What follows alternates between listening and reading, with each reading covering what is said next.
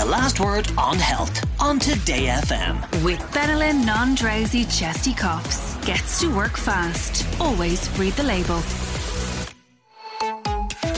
Dr. Brian Higgins from Galway Primary Care joins us for our weekly health spot. And Brian, I think meningitis is a word that scares many parents.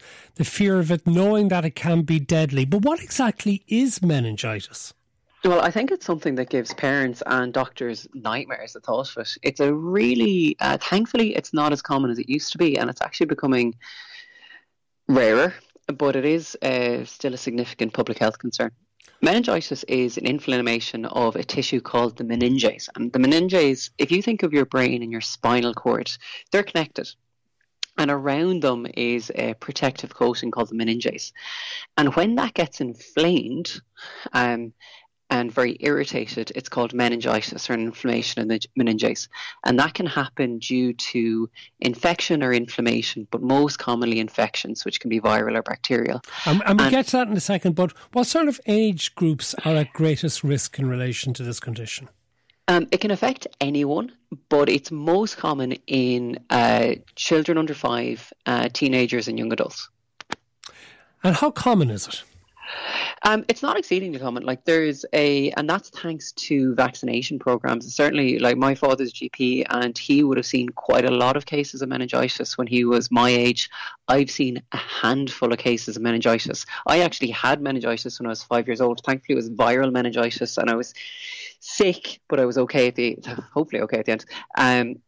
But we see about 100 cases in Ireland every year, a little bit less, and there are occasional outbreaks where we see slightly higher numbers of cases. You say you were all right afterwards, but there are cases, aren't there, that lead to fatality, and if not to fatality, to serious life-altering conditions? Yeah, what I had when I was younger was viral meningitis, and like most viral infections, it's a self-limiting infection that can make you very sick while you have it, but generally people will fully recover. Unfortunately, bacterial meningitis can be caused by a range of actually quite common bacteria, and they cause a much higher level of inflammation and damage to those meninges, and that can result in brain damage, hearing loss, and sadly even fatality through sepsis when that bacteria travels into the blood.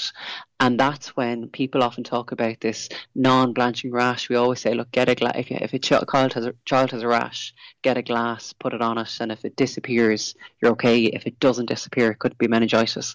And that's because one of the endpoints of meningitis is called septicemia, where the infection goes into the blood, and that causes the little blood vessels to burst, and that causes the tiny little bruises underneath the skin we call purpura, and that's the non-blanching rash of meningitis. And this bacterial meningitis cannot lead to things as severe as brain damage or hearing loss. Yeah, brain damage, hearing loss, and fatalities and death, sadly, are not uncommon if it's not diagnosed and treated in time. Okay, what sort of symptoms should you look out for? It depends on the age group. Infants, like teeny tiny babies, it's a little bit trickier. Obviously, they can't talk. So if a child is very irritable, and I always say, if a baby is flaccid, if you have a baby that's really annoyed and just wants to be cuddled and is happy when you're cuddling them, it's always reassuring. If you ever have a baby that's limp and lifeless and just wants to be left alone and not held, that's always a big red flag, and get them checked. And for very small babies where you can still feel the fontanelle, that hole on the top of their skull, if that's bulging and they're unwell, get them checked by their GP, and if they're not feeding or high temperature, bring them to the hospital. In slightly older children, they'll have all the common signs of infection like high fevers, nausea, but they might have a very severe headache. They'll find that lights are bothering them. We call it photophobia. They might get very drowsy. And one of the things we'll check is whether their neck has become stiff. So if you can imagine that tube that surrounds the spinal cord, if that's all inflamed, if you move the neck, you're really moving it. So the children, their neck will get very, very tight, so that tube won't get stretched from side to side and cause pain. And then in later stages, they might develop the rash or even develop seizures. Listener says, my daughter got meningitis when she was 16 months old. We nearly lost her. The hospital didn't pick up on it straight away.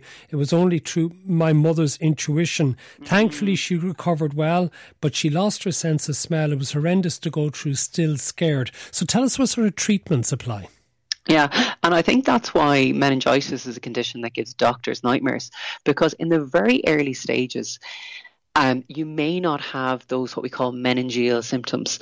If a child comes to you and they're just a little bit nauseous and they've a little bit of a high fever and they've been sick for a few hours and they're not too bad, it could be the very, very early stages of meningitis. And that's why parental intuition is so, so, so important.